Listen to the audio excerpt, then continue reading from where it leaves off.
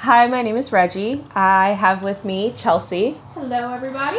I am so excited for this episode because I don't have it prepared, and but Chelsea does, and she's kind of going to take over a little bit. We decided to bring Chelsea back on because we had an amazing conversation afterwards, and it just spurred in us this life of, I don't know, just kind of wanting to talk about some really tough stuff. And I've seen in these past couple of days Chelsea's heart for Pride Month and just the unholy things that are happening in this world. Yeah, I don't even know. Like, it's just been really hard. So I'm genuinely interested in seeing what you have for today. We talked about it a little bit yesterday, but just for you to get to tell your story, and I'm really excited. I'm like on the edge of my seat, ready to hear, because I've never been a part of the LGBT community. I've said that several times already, but I don't really know what's acceptable, what's not acceptable, what's politically correct, what's not politically correct. So I really don't have a stance. I try to avoid the conversation as much as possible because I don't know. And I feel like this is a great opportunity to educate myself and our viewers, for people that are either struggling with it or have questions. And so, yeah. And there's more to just this. There's more than just being gay or straight or fluid or whatever to Chelsea's story, because she's not gay or straight, or she is a person. A human being. Yes. So there is definitely more to just us talking about Pride Month. But so, yeah. Awesome. Well, thank you again for having me back. Yeah. I'm very excited. It was so long ago. I know. Only a week ago. Only a week ago. I love your heart. Like I said that over and over again, to just invite people in. And we were talking yesterday, and you're like, I just want to have a platform for people to share their story. Yeah. And I love that, because I think that is something that we aren't doing enough, is sharing the story of where we're at, where we were, where we're at, and where we're going. And so just for any listener out there who might not know me personally, man, at the core of who I am, I'm a Jesus follower. Yeah. And not in a religious sense, but just in there is a God who loves you so much that he sent his only son to die for you. And that is my story, is that pre-Jesus, my life was an absolute mess. And my favorite part is that everyone's life is an absolute mess before Jesus. Pre-Jesus and through Jesus. That apart from Jesus, we can do nothing. Yeah. And so after Reggie and I talked last time about Noah, we stopped right before we got to the covenant with the rainbow. And I thought, what a great way to kind of wrap up the month of June, which is increasingly becoming known as Pride Month, than to share my story. I am not trying to sway anyone one way or the other. I am not here to preach and tell you what you already do or don't know, but man, I can't live a life not sharing what the Lord did for me. Yeah. Because then what glory does that bring him? To get to heaven and the Lord be like, why didn't you use your story? I didn't save you from all of that for you to hide it and be ashamed of it. And so, and I even made a note, I think it's time for more people in the body of Christ to share their story. Yeah. It is not a shameful thing. It's not a, look at the crazy mess I was, but look at what the Lord did for me. And here's where we're at. And so I think I'm just going to jump in. Yeah. Stop me if you have any Absolutely, I will. questions, thoughts, or anything like that. But I think, I always used to say that I think my story is unique and that it relates a little bit to everybody. But I was praying into this beforehand. It's like, actually my testimony is becoming more and more of a normal for most people, which is so tragic to me. I was raised, I think my parents tell me that pre 6 years old, we had that very classic white picket fence suburban life. I have no memory of it, so I feel bad for them in that instance. That means you had a good life. Yeah, right. The white picket fence suburban home's the dream. But my first memory actually growing up was my dad leaving at 6 years old. When I think back, I just remember him putting, like, he was unplugging a cable box, putting it into a box, and saying, like, he couldn't live with us anymore.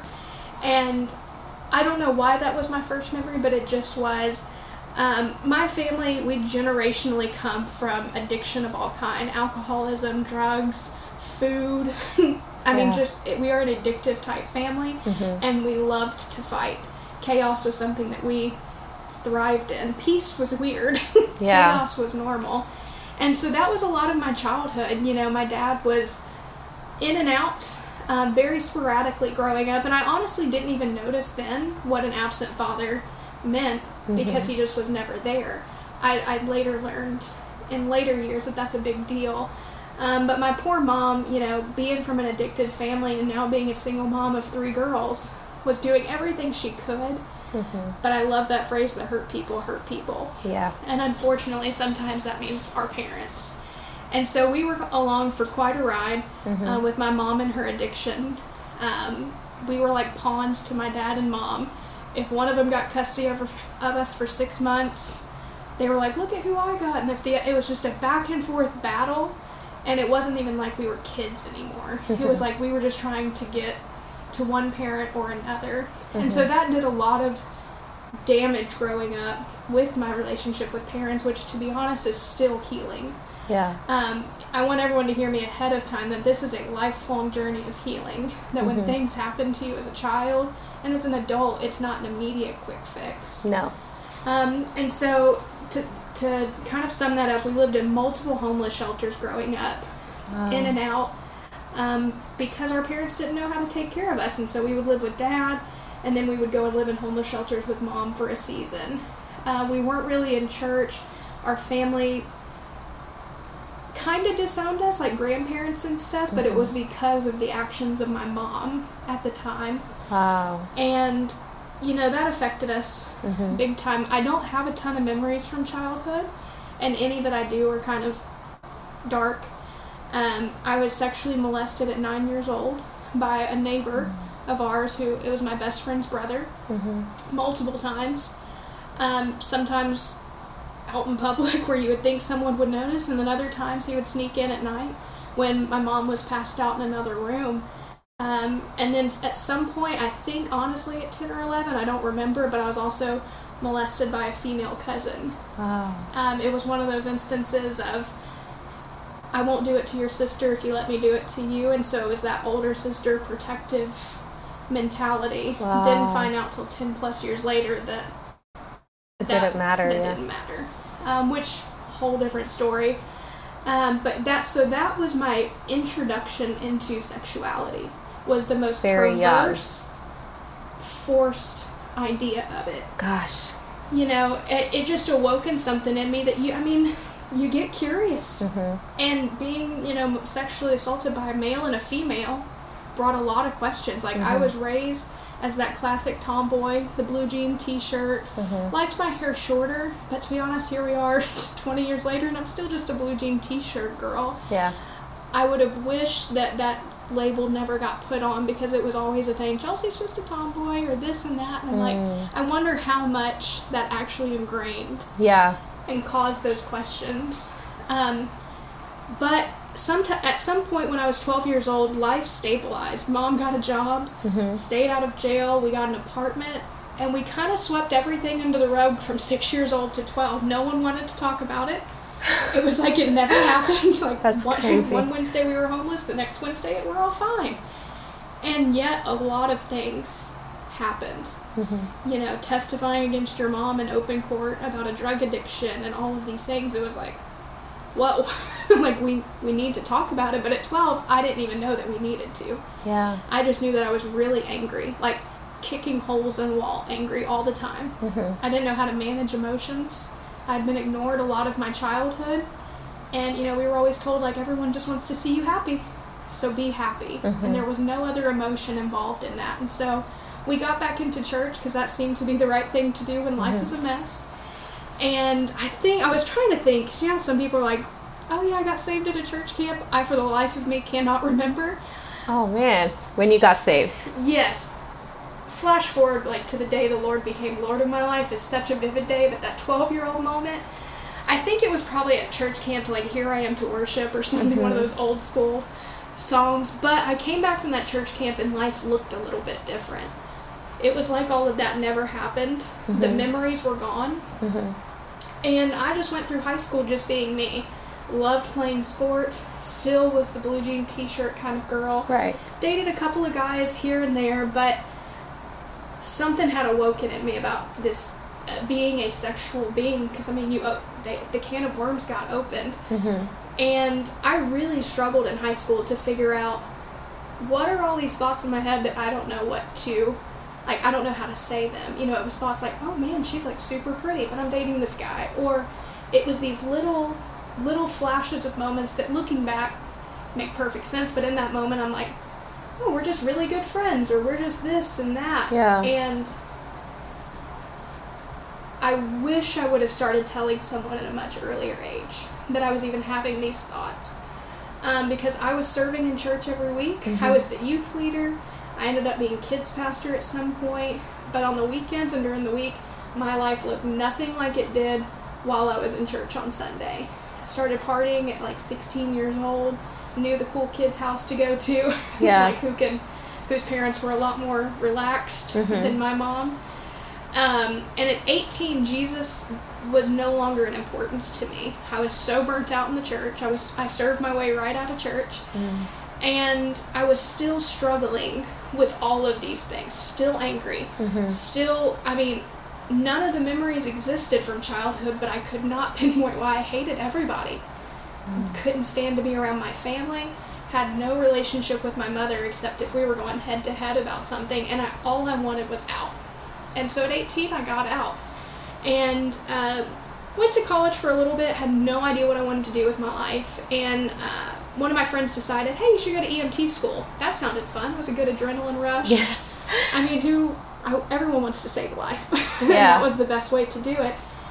And I loved it. I'm an adrenaline junkie, not so much now that I'm getting older. 30 is coming quickly. Yeah. Almost there. But if anyone knows anything about the EMT, firefighter, paramedic world, like this idea of homosexuality is like a big deal. It's a lot of masculine qualities that tend to attract that type of sin. And me being someone who was so teeter-tottering on it, like I never had acted on it, but I knew the thoughts that were there. I was like, oh man, like, I'm not going to say it set me up for it, but it gave me an opportunity to explore it, because that's the reality, is I made the choice at some point. So I made a lot of great friends, some whom I'm still friends with, lifelong friends. And they were always just asking me the question of, like, you haven't really dated anyone since high school? Like, are you still interested in guys?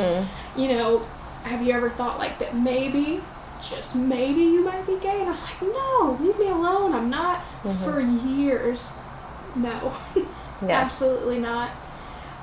And then one day, I truly don't know what switch flipped, but, you know, I've been praying for my husband since I was 12 years old. Yeah. Like, Lord, wherever he's at today, I hope that you be with him, keep him safe. I can't wait to meet him, that full thing, for years. So we're now 8 years past that. And I remember where I was driving, what I was wearing, when this thought just popped into my head that says, what would happen if the Lord never brought you a husband? And I don't know why that wrecked me. I think, again, flash forward, have done a lot of thought about it, but it's like, man, isn't that what the enemy asked Eve in the garden? Did God really tell you that you couldn't eat from that? Did God really tell you he was going to bring you a husband? And something so deep and rebellious in me said, if he's not, then I'll figure it out myself. Ooh. I didn't want to be lonely. That's dangerous. Yeah, right? I didn't want to be lonely. I didn't want to be this single person forever trying to defend something that I didn't even know if it was worth defending about sexuality. It was like, shoot, maybe I've missed it. it had been 2 years at this point since I had been out of church. I grew up in a church that never talked about really that intimate relationship with Jesus, so that was never established. And I just knew that, man, every time I sinned, I got further away from God. But what happens if I just chose to be away from God? And so within 3 days from that moment, I got online and started looking into online dating because I'm like, well, I'm going to do this myself. It's very dangerous. Yes. That mentality of like, I got this. It reminds me of Abraham with Ishmael. Yes. Like, and God said, I promised you something, and Abraham's like, you didn't do it quick enough. Like, everyone's like, oh, shame on Ishmael, or shame on Abraham. It's like, no, I've been Abraham. Of Lord, I know the promise you gave me. Yep. And within 3 days, I went from searching guys, cute guys in the area, to, I wonder what ladies are out there. And within the first 24 hours, I saw someone that in their headline said, I love Jesus, I love, coffee, and I love the beer, or something like that. And I said, whoa, there's someone who loves Jesus. That plays for the other team. Yeah. And I was like, well, maybe I've never actually, maybe I can do both. Because, growing up in the Bible Belt in Florida, it is Southern Baptist to the core, and it's like, very Baptist in Florida, like, yes. If you were gay, you were going to hell. That is the worst of the worst sin. And this was in 2012, so really, I mean, I was trying to think before this, even in high school, like, the way gay pride and stuff now, like, that didn't even fully exist then. Like, it was definitely building and present, but I wasn't being influenced every which way. Like, I had to seek out that community. Yes. And so messaged her, and it was just this immediate connection. Wow. And for the first time in my life, I felt that need of needing to be seen and loved was met, which is such an interesting thing. Like, I can't even explain it. It was this euphoric state of, my life is now finally fixed. Look at what happened when I took it into my own hands within 3 days. And that went on for a couple of months. I mean, it was just, we had new friends, we were hanging out, we were going and partying it up. My Facebook looked so good. I looked like I was having a blast, and I was having a lot of fun, but at the core of it, there was no joy. But to be honest, I really wasn't living in a joyful state to begin with, so I didn't even know that it wasn't there. Yeah. And so, I always say this about sin, that it always gives the best first taste. It was so satisfying to my flesh. And I was in paramedic school at that time. I was working 24 hours a day. It was so nice to have someone who washed clothes and cooked and cleaned. And I mean, within 3 weeks, she had moved into my house. Wow. So, like, there was no... You just went full on, like... Full on, and it felt so right. Yeah. I had friends who were so supportive. Every time my mom, God bless her, would say, hey, Chelsea, like, you really don't post stuff like that. Like, I would have friends posting on my wall, we're so proud of you, don't listen to the haters, they don't know you, and I ate it up. Because, not only am I still mad at Mom from childhood, but now the person I truly am becoming, like, you won't let me do that. Here's another thing you won't let me do. Wow. And it was totally rebellious. To be honest, I can't remember when it started going, like, downhill. We dated this specific person for 2 years, and I think within about 6 months, like, things started getting kind of rough. My anger was slowly becoming out of control. Not in a sense of, I don't know, I just enjoyed being angry. It was what I knew. That's all I knew. Because of that chaos, the arguing. Yes, it was. Okay. I loved anger and chaos. I knew how to stir the pot with it. What I didn't know was how to live in peace or harmony. And that's, what Jesus brings. But at this, like, Jesus was not Lord of my life. I am actively going against God in this moment. My mom has always said that I lived a very favor-filled life. And I can think back now and see the favor of God removed. Nothing went right. No promotions. there was always drama. There was always something. That's what I always said. There was always something. But even throughout that whole time, I could still hear the Holy Spirit whispering to me. And that's what I was going to say. Like, you and I have talked about your previous job with the EMT. Were you living like that when you were doing... Okay, so yes. We've talked about that one story of, like, that you were standing next to the killer, or what? Yeah. Like, I just feel like that was favor. Like, you were being protected. Yes. That verse that God says, like, I will never leave or forsake you. I believe that is the reference in my life in particular. No theological debate, but it was the Holy Spirit. Yeah. But I said it was my gut. I didn't know how to listen. I didn't know how to discern the voice of God. It was always that double, like, gut check of, like, oh, I need to go recheck that, or I need to do this. Like, the Lord saved me on so many instances being a paramedic that I made the wrong choice. And then it was let me go back and rethink that. And even throughout this relationship, I felt it. I felt that nudge, like that moment where you're like, oh, I shouldn't say that. Like, I felt that all the time. Chelsea, don't do that. Chelsea, don't do that. And I was like, I'm going to do it anyway. Wow. And I remember in particular, you know, I wanted people to believe that this was my lifestyle, and so I pushed it more and more. And I think that that's such a common theme. Like, I want you to know how happy I am. Yes. I want you to see it. I don't want you to see that we're beating on each other behind closed doors, or that nothing in our life produces fruit. But I want you to see the good moments. I want you to see me being happy because I need you to believe me. Because I knew under all of this, and this is the fascinating part, I never openly told anyone I was gay.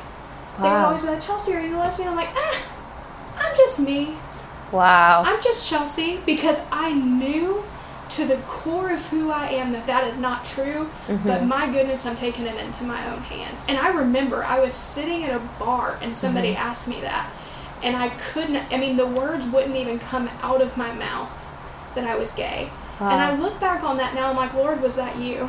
Like, was that you putting that... Shutting your mouth. Quiet. Like, you can go ratchet right now, but, like, you're not going to set something so in stone, because labels and names are a big deal. And so, you know, to kind of, it was good, and then it just wasn't. You know, we moved in together to a new house at one point, because I'm like, we really need to start establishing and settling down. This is all within like 8 months. Like, this is how quickly this thing is moving. And, you know, I made decent money, but we went into so much debt so fast. I mean, $1,000 here, then it went to $5,000, $10,000. I mean, I don't remember. I'm going to say at least at one point it was over $20,000 in debt just from having fun. We're going gambling, we're partying, like, every weekend. I needed to numb all of this. And money and spending and drowning my sorrows was the only way I could. Because not only am I dealing with a toxic environment at home, I'm going to work and dealing with heavy stuff. I mean, I grew to hate people.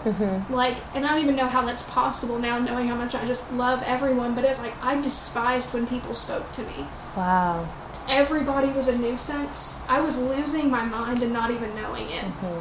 Depression and anxiety are something that has always been my the thorn in my side. And then, thinking back, I don't have a ton of memories of these few years. It just got deeper and deeper and deeper. And where it ultimately led to is, after about 1.5 years, I decided there was one night that it was so bad. And it, you know, the physical abuse was becoming more and more of a thing. And, I mean, I trashed an entire apartment because I was this jealous rage monster, and there was no way out. And I decided that I was going to move back home for a season, and move back home away from her, but yet couldn't stay away. It was like, oh, I just want my space, but, like, you can still come over and hang out, even under my mom's roof, which was like a no-no. Yeah. But yet I was still just, my mom says this all the time, she's like, Chelsea, you were like a robot. You woke up, you put your clothes on, you came home, you showered, you went to bed. Like, I look back at pictures and I'm just like, I don't even remember doing it. Like, I was just gone. But yet on Facebook, I was present, I was smiling, but like the lights were off. Wow. And, you know, manipulation and deception is the name of the game in my story. I felt like because of my choice, everyone else around me hated me for it. I would be in a room full of my family and feel so isolated and feel so thinking that they were shaming me. And they never said anything. But yet I felt like that. Why do you think that? No matter what sin it is, the enemy is trying to bring you to a place of isolation. Absolutely. And the shame and guilt I felt because I knew what I was doing was wrong. Yeah.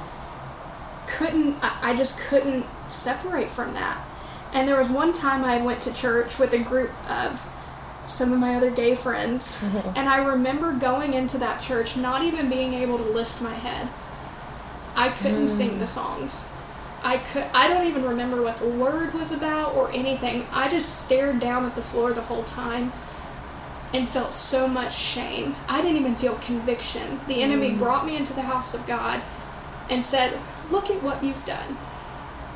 Look at the mess you made. And I was like, isn't that so funny? Because you were the one who brought me, you were the one who gave me the great sales pitch. Like, you can be totally in community. Yeah. I had the friends, I had the lifestyle, I had the money, and yet I didn't even realize he was stealing all of it slowly underneath me. Do you feel like if you would have lifted your head that one time, sang the song, prayed, do you think you would have had breakthrough that day? That was probably about a year and a month or so into that relationship, and I want to say probably not, because my heart was not. You didn't want to change. I felt no ounce of like I was doing anything wrong. Yeah. But it was still a shameful thing that I was feeling. And I've never thought about that. I've never thought, Lord, what if I lifted my head and looked at you for a moment? Like, would you have been like, hey, you wouldn't have been mad. You would have said, it's time to come home. Yeah. But I didn't know God like that back then. My background was this big angry guy in the sky ready to whack you with a stick whenever you messed up. So how am I supposed to come back to this loving Father if all you're going to do is whack me with a stick? My mom is whacking me with a stick, so I don't need somebody else whacking me with one. Yeah.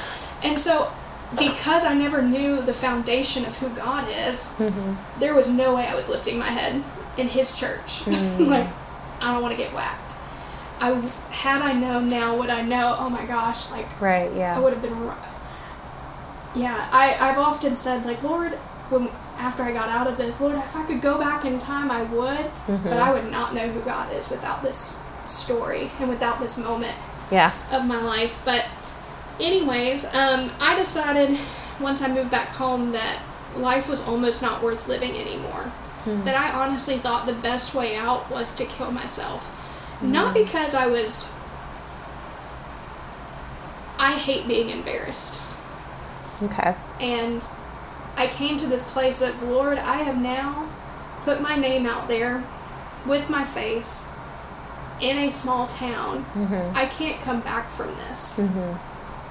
How am I supposed to go on? If I do decide that this lifestyle isn't for me, I wasn't there yet, but I would rather die than to, one, say I was wrong, two, come out and say I'm not any of this, or three, how do I even begin to recover from such a bold choice? And this is just my sin, but everyone has that one sin. I mean, it can be alcoholism, it could be drugs, it could be heterosexual couples sleeping together, but this was my sin of I made this choice and I can't come back from it.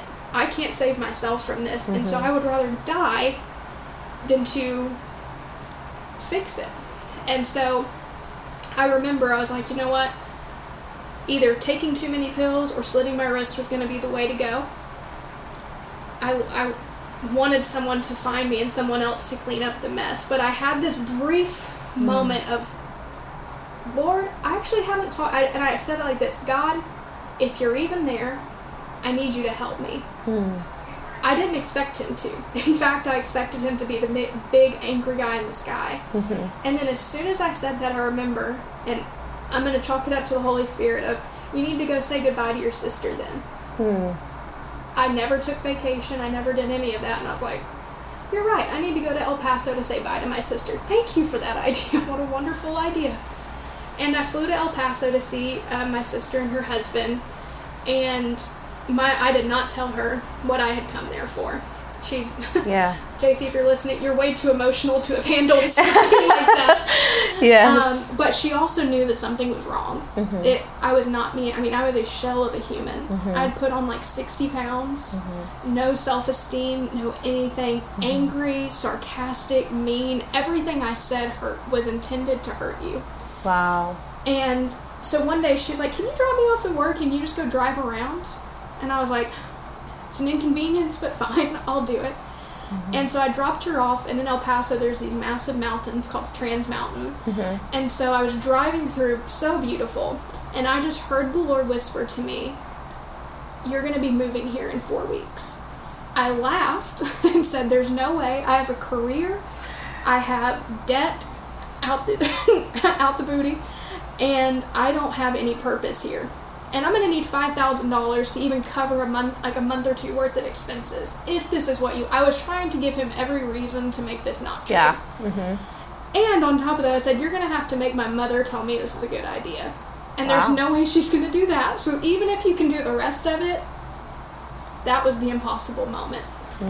And so I get home, and I tell my mom at dinner, hey, I'm really thinking about leaving. And she looked at me and she said, I think that's one of the best ideas you've had in a long time. I was stunned. I was like, I think you're a doppelganger. You cannot be my mother. And God, did you possess my mom? And for the next 4 weeks, I doubted so much. And every time I doubted, my mom said, you are doing the right thing. Wow. You are doing, and it was like the Lord used her, probably for the first time in my life that I can remember, to be a mother that is going to steer her children correctly. Wow. She was going against everything, I'm sure, that she was feeling, because the Lord told her she needs to go.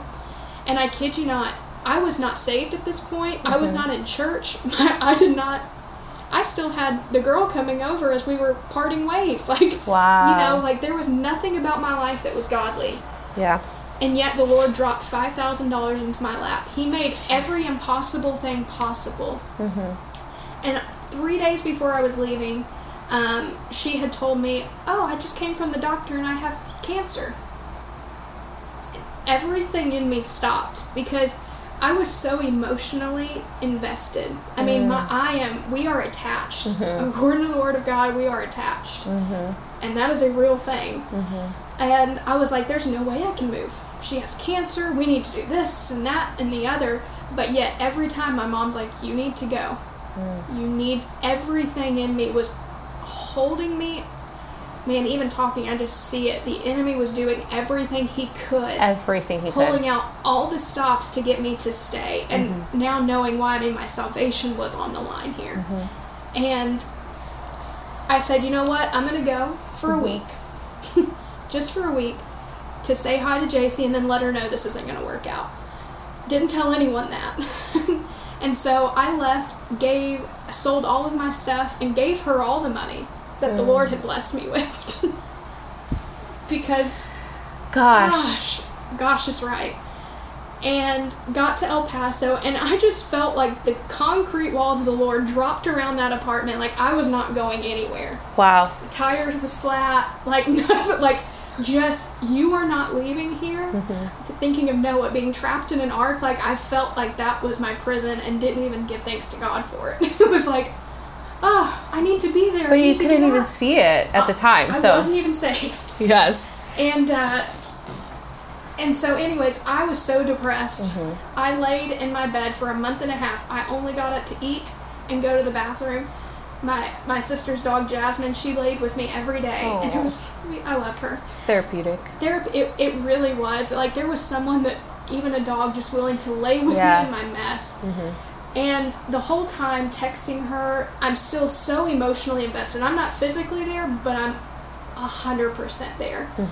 And I was like, oh man, what can I be doing? This, that, and the other. But there were these little inklings of like, I don't think this is true. That finally started coming to my mind. It hadn't even once crossed my mind. And I said, okay, well, I'm going to come visit. But then that next day I said, I think I'm going to go to church for the first time. That was the last thing that I had tried. I had tried going on walks. I tried eating correct, to anything to lift my head. And I walked into church, Abundant Living, out in El Paso. And I took my sister's husband with me. And I remember walking in there, and it was just the strangest feeling. Everyone, for the first time, I saw people smiling and thought they were genuinely happy that I was there. And I hadn't felt that in years. They took me to my seat. They did all of that. And the first song that they played was No Longer a Slave. Now, I hadn't been in church in 6+ years. Yeah. Like Indescribable by Chris Tomlin was one of the last go-to songs. That was 07. Yeah. Like, like that was some of the last songs that I remember. So this No Longer a Slave, I just stood there and read the words, and it hit me like a ton of bricks. That is me. Yeah. That I am a child of God. And I wept and wept. And it is still the most played song on my phone. I don't think that it will ever get replaced. Wow. Because of how much those words meant to me. Yeah. And I never raised my hand for like, if you prayed to receive Christ today, raise your hand. I never did that. But the moment I met the Lord in that seat that day, and at my worst, I thought I was gay. I rebelled against God. I was now almost bankrupt. I had nothing except my own mess, and the Lord sat with me that day. My friends weren't there. My mom wasn't there. There was no one there. Wow. And I was all alone and felt so comforted. I can never explain enough how much Jesus did for me that day. I walked out of that church a different person when I walked in. Everything else in life looked the same though, but yet I was like, I know there's a God who loves me. For the first time, my sin became too much for me to save myself from, that I needed a Savior. Up until that point, everyone can hide sin really well until they can't. Yeah. And so that was my breakthrough moment, so much so that I have No Longer a Slave with 5/29/16 tattooed on my arm. Because it doesn't matter how good life has gotten since then, Jesus met me on my worst day and saved my life. It was a story that is worth sharing. And I think back to that time, that was in 2016, so just over 5 years ago now. And it has taken almost 5 years to even fully be able to share some of that story. It's crazy. Because of how deep the wounds were. Like, sin is fun and games until you realize the roots that it's taken. And there was so much. I didn't walk out of that church shame-free. I didn't walk out of that church guilt-free. I didn't walk out of that church with anything else other than, I think I'm a child of God. That's what the song says, so I'm going to go with it. I hope it's right. Yeah. And all of my friends back home started rejecting me. You know, I didn't bring this up, but my last day as a paramedic, one of my friends looked at me and she said, now don't go out there to Texas and start becoming a pastor or anything. You've already found who you really are. Remember that. And so when all of this happened, I'm like, I did the exact thing she told me not to do. Like, Chelsea, all of your friends, all of your community who welcomed you and loved you, they called me a homophobe. They called me a bigot.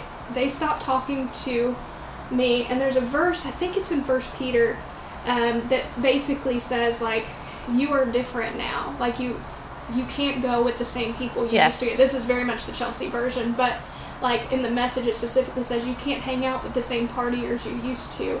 You are a new being. Yeah. And I found so much peace in that verse in those first few months, because I was blessed enough that I got to leave the city that I burned down for myself. Gosh. But so many people don't get that story.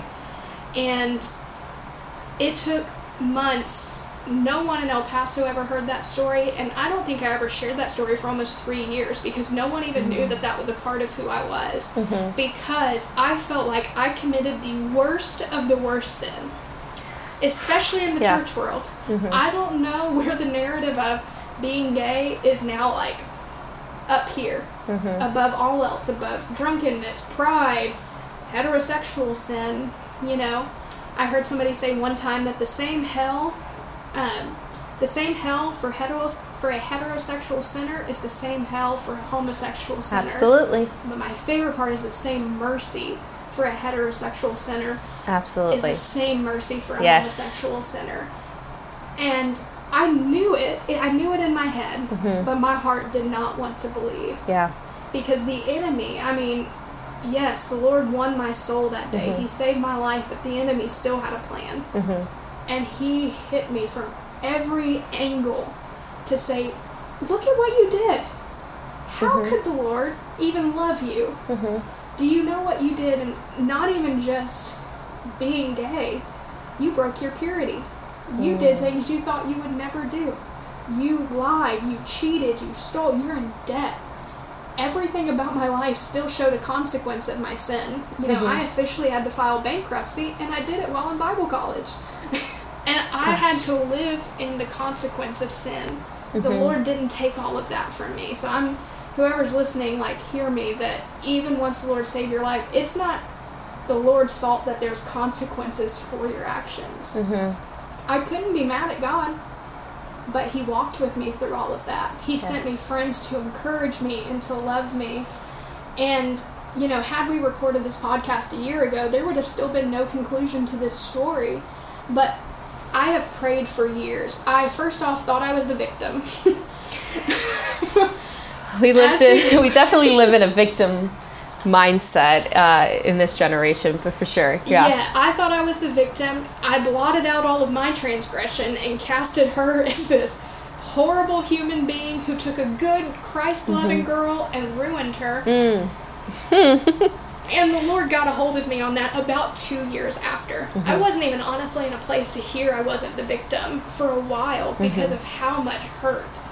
You know, right as soon as I got saved, I texted her the next day and I said, if you tell me the cancer's fake, you never have to repay me another dime. And all she texted back was, haha, you're right. And I never heard from her again. So there was no closure. There was no... It's crazy. Nothing. Even 6 months later, she was still on my phone plan and charged me $700. And there was still no communication. So I was like, I'm still reeling in the consequences. And for years, that was 4 years of like, Lord, I got closure with you, I think. I felt myself coming back to repentance over and over and over again because the shame just kept coming. I was not willing to talk about it and bring it to light. And last year, we were in a group here at High Ridge called Freedom, and on week 7 talks about forgiveness. And I have forgiven her to the point that I could. By word. Yes. By mouth, yes. But not in your heart. No. And I didn't even realize that. And out of nowhere that week, she messaged me on Facebook. And I mean, I felt my heart hit the floor. I felt because it was like, I'm married now. I have a beautiful life. The Lord saved me and redeemed me. And all of a sudden this, what I thought was the worst person in the world is like back. And I'm like, not today, Satan. But she sent me one of the best apologies and asking for forgiveness type letter that I have ever read. I know it was the Holy Spirit because some of the verbiage and language that she used was the same language that I had been praying for God to bring closure. She didn't have to send it. She didn't have to do any of it. I never even really prayed for her because everyone's like, oh, you need to pray for her. Nope. I couldn't even bring myself to that point. And she found Jesus and she got radically saved and baptized. And I love that for her. But with sin, you never go back to it. Keeping boundaries. Yes. This is not a friendship moment. Even as a fellow believer, I love you. But please keep your distance, because the enemy would use it. And it's not even just because it was a homosexual, any sin. I would really tread lightly. Yes. But it brought so much peace, and in that moment I felt the weight of all of those years lift. And it was a piece of closure that I desperately needed, and have now said, you know what, Lord, I don't even know if I actually needed that apology, but I thank you for removing the burden. That I probably was keeping. The Lord wasn't keeping the burden on me. I chose to wear it. Yeah. Because with the Lord, you lay it at His feet and it's done. It's been paid for. But that is my story with the LGBT community, and my story. Everyone's is so different. This is not one of the. With any sin, it takes many shapes and forms. You know, I know that there's a lot of commonality with the sexual abuse, the absent father, that the enemy preys on, and not P-R-A-Y, but P-R-E-Y. Like, comes to steal, kill, and destroy from a young age. Yes. And as it's becoming a bigger and bigger issue, the church needs to take a stand. And I'm not saying to say people are going to hell, but if you have been redeemed by this sin, please start to tell your story. Yes. You never know who is listening. You never know who can hear your words, and Jesus can meet them where they're at. It is relationship over rules. There's 33,000 Bible verses. I used to cherry pick every single one of them to make my case to my mother. The Lord says don't judge. God's a God of love. But I was never willing to talk to the writer or the creator of the book before I tore it apart. Yes. For the unbeliever who is struggling with sin, great news is the whole Bible's not for you. If you don't believe in Jesus, then I'm not going to tell you can't live with your boyfriend or girlfriend. Yes. I'm not here to tell you that you can't do exactly what you're doing now. But there is a God in heaven who loves you enough that He sent His only Son to die for you. And the Gospels, Matthew, Mark, Luke, and John, are for you. It's for the person who is far from the Lord or doesn't even know that there is a God who loves them. Yes. But for me, I knew about God. And I chose to rebel against Him. I chose to cherry pick apart His Word. And that is why the New Testament is there, for sanctification. Yes. Man, we are followers of Jesus. Jesus met with the disciples. He had relationship with them. And in His presence, in the presence of Jesus, you become more and more like Him. I was not in the presence of God, even sitting in church every Wednesday and Sunday. Yep. I was never in the presence of God. But man, could this have all been avoided to have a solid relationship with Jesus? Who knows? But I am so thankful that the Lord let me go to rock bottom, because it saved my life. It's funny that you say rock bottom, because when you were talking about your I guess like your walk into salvation, like before, like how God was getting you, I like imagined you standing at the bottom of a mountain in like I guess they're called valleys. I'm not sure. Not the worship song is called. The valleys. Yes, but like, you know, just at a pit, like, and you're trying to climb out, but it's all muddy, and you just keep sliding back, and you're trying, and then it's like you're taking 3 steps forward, 2 steps back, so you're only taking 1 step. Sometimes not even that. Right, yeah, and so I just think it's funny, because sometimes, you know, our walk with God feels like that, and I think I started thinking about it when you kept saying almost every day you were like in repentance, constantly like trying to, you know, make it right. Yes. I was trying to make it right. Yes. Because I was still my Savior at that point.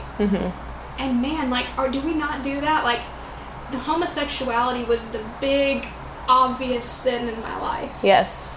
I still struggle with sin today. I don't want to talk about my uncovered pride. I don't want to talk about the little thoughts I think in my head, or if I misspeak to someone. My homosexuality was a big sin, so let's just talk about that. But man, like, we have to live in a place of repentance every day, not for the one big major sin that's been taken care of, but to live a lifestyle of repentance. Yes. That I can't be my own Savior. Yes. If your biggest sin is gossiping, that's enough to send you to hell. Yep. If your biggest sin is being a liar, that's enough to send you to hell. If your big enough sin is sleeping with your boyfriend on Friday nights and Saturdays, but in church together Sundays, it's going to send you to hell. Absolutely. If you are gay or struggling, that can send you to hell, not because of that one sin, but because God and sin, like we talked about last week, cannot coexist. Yes. Jesus paid for all sin. It is paid for and done. But how often do we still want to be our own Savior? Lord, I repent today. Yes. It's like, oh, it's been paid for. Why do you keep... If you owe me $3 and I give it to you, you wouldn't keep giving me $3 to try and make up for that one time. Yeah. I mean, I would love it, but but that's not the heart of our Father. And the goal for people who are struggling or in homosexual relationships is not heterosexual. It's not to be married to a male or female. It is holiness. It's the same for the gossiper, the liar, the cheater, the murderer. Holiness is the goal, not your sexuality. And I was like, I wish someone would have told me that. Yeah. Because I was like, well, now, Lord, I gotta get married. I gotta find a guy. It's like, you've been out of this for like 30 seconds. You need to calm down. Roll. Yeah. But I see like that mountain, and you just taking pretty much the hard way up. Always. And God is off, like saying, hey, Chelsea, there's like these mountain-made steps going all the way to the top that are so much easier to take. It's just going to be long. Yeah. But it's taking you longer trying to do it your way. Yes. I don't know. And the Holy Spirit would be ready to walk with you. Absolutely. When you're ready to walk. Like I always have you, we talked about last week when you like imagine your relationship with the Lord in your head, like we all have that picture, and yours was the inner the inner ear. And mine is always with Jesus sitting on a green, like I think of Psalms 23, like he leads me beside green pastures and still water. And I just always see Jesus's face, and it is the sweetest, most empathetic face. And anytime life is good, we're up and dancing together. Yes. But anytime life is hard, he's sitting there, and he said, whenever you're ready to stand up again. And so much in this journey from 5 years ago to now, I would love to say that it's been a lot of dancing, but it's been a lot of sitting and coming to the reality of how broken I am, how broken humans are, no matter the sin, no matter the upbringing, that, man, Lord, I am nothing without you. Yes. Like that in John 15, this is Jesus saying, apart from me, you can do nothing. And that is bring yourself out of your own mess. Sin felt so good. It promised me everything. And a part I'll bring up is, at 12 years old, when I was at that church camp, I had a dream one night about standing on a platform and talking to 10,000 people. Yeah. And I had forgotten about it until I was well into my 20s, and it was right after I got saved. I had the same dream. The promise and calling the Lord had upon my life was not changed by the sin. Absolutely. But I was trying to bring my sin into my calling. I remember at one point in that whole relationship, I was sitting at a bar one night. It was like 2 a.m., and I was with my roommate at the time. And I looked at her and I said, I don't think I belong here. I think I'm supposed to be at Bible college, or I think I'm supposed to be doing something for the Lord. And I was going to go to Bible school right at 18, and then the world just looked so much better. But the Lord was always trying to pull me back to that. And then I thought, once I got into this relationship, well, I could be a pastor and still be gay because other people are doing it. I was trying to mesh purpose and calling with sin, and they do not go together. The Lord reminded me of my purpose as soon as I got saved, and reminded me of that dream he gave me at 12.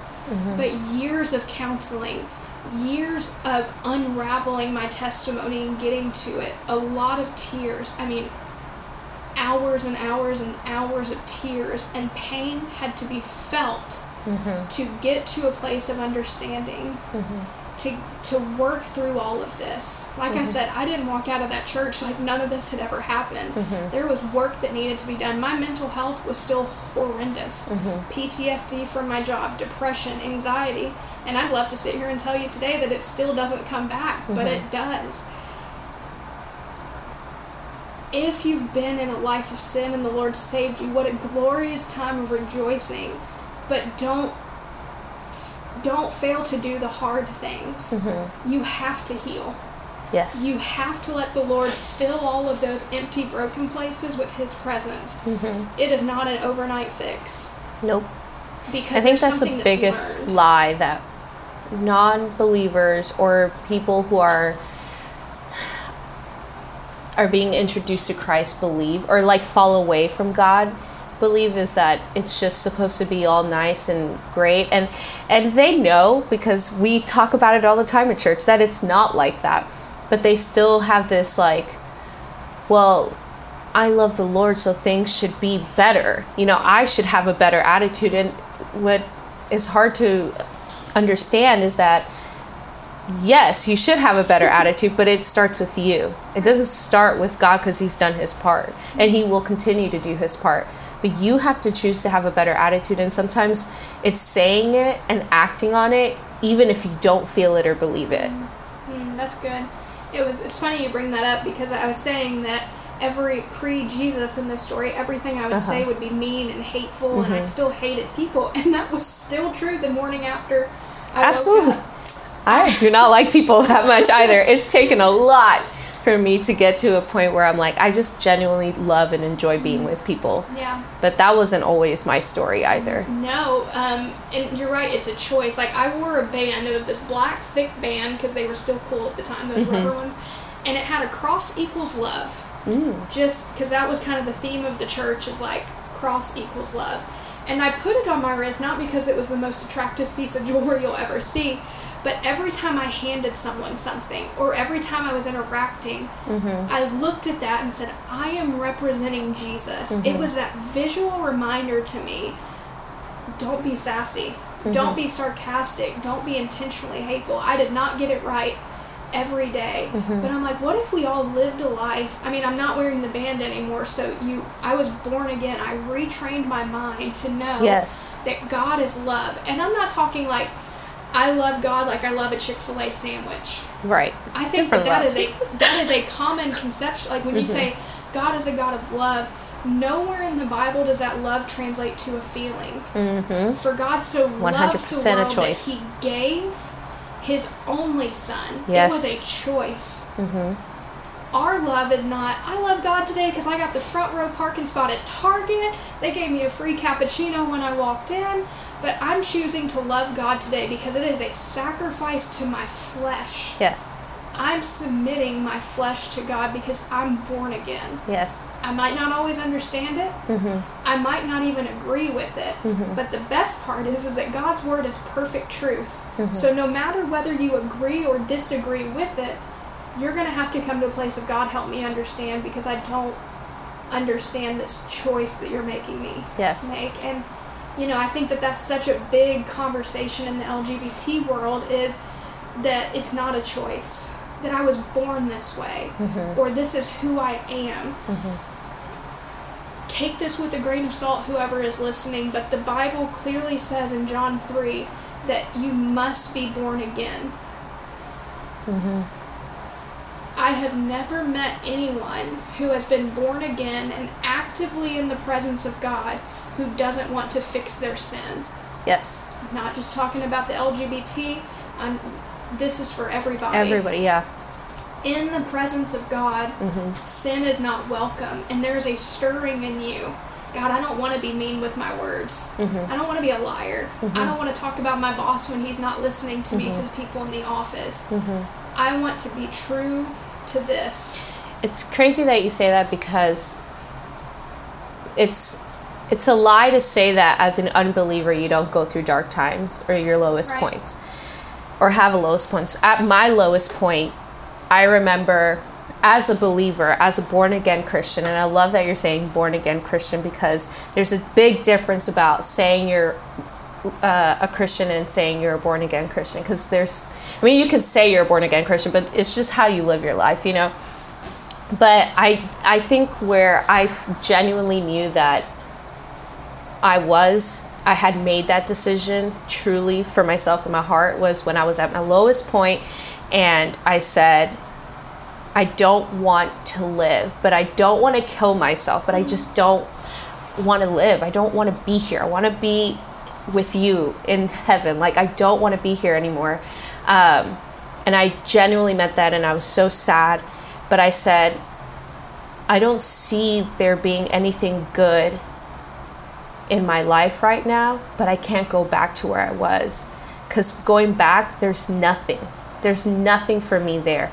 I want to be with you, but I don't know how to be with you, and I don't know how to be happy. I don't, and God helps you through that. He might not be like, hey, let me show you, you know, but it takes time, and but at my lowest point, I said, there's nothing for me back there.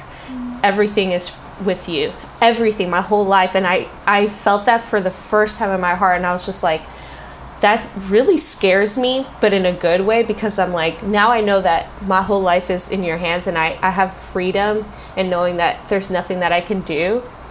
But it also scared me to be like, if this isn't real, I have nothing back there. I've completely abandoned that life of me, and it's not something that you just wake up and do. And it's not something, I feel, it's not something that you consciously do either. Like, it just dawned on me that day, like, oh my gosh, I'm there. And it felt great. Yes. Kudos, Reggie. Yes. Doesn't make me any better of a person, or didn't take me out of my depression. It didn't take me out of my head of like, I just don't want to be here anymore. I still felt that. I still did not want to continue living my life. But there is a big difference with really truly having God in your heart and saying, I have God in my heart. Right. It makes you, the weight of your sin actually feels like a weight of, oh man, I just messed up again, but Lord, forgive me, I repent, and how do we not let this happen again? Yes. I think that's, no one is perfect, nor does anywhere in the Bible does it say perfection. David was a man after God's own heart, and he murdered somebody, slept with the wife, did all of those things, and yet God still called David a man after his own heart. Yes. Noah was blameless in the eyes of God, but yet he went and got drunk and wilded out. We didn't even get to that part of Noah, but yet he was still... Didn't want to get there. He was still human, and that to me has been the most freeing thing, is God, I'm still gonna mess up, but I thank you for giving me not condemnation but conviction of, Chelsea, I have something better for you. There's a reason I ask you not to sleep around. There's a reason I ask you not to gossip and lie. Yes. There is a reason that I ask you to become holy. Be holy like I am holy. And that's Jesus' words. It is a commandment for us to be holy. There is reasons for everything. Sometimes they're obvious. Having sex out of marriage is STDs, unplanned pregnancies, all of this. All you're doing is causing more and more hurt. But God. Yes, but God. But God.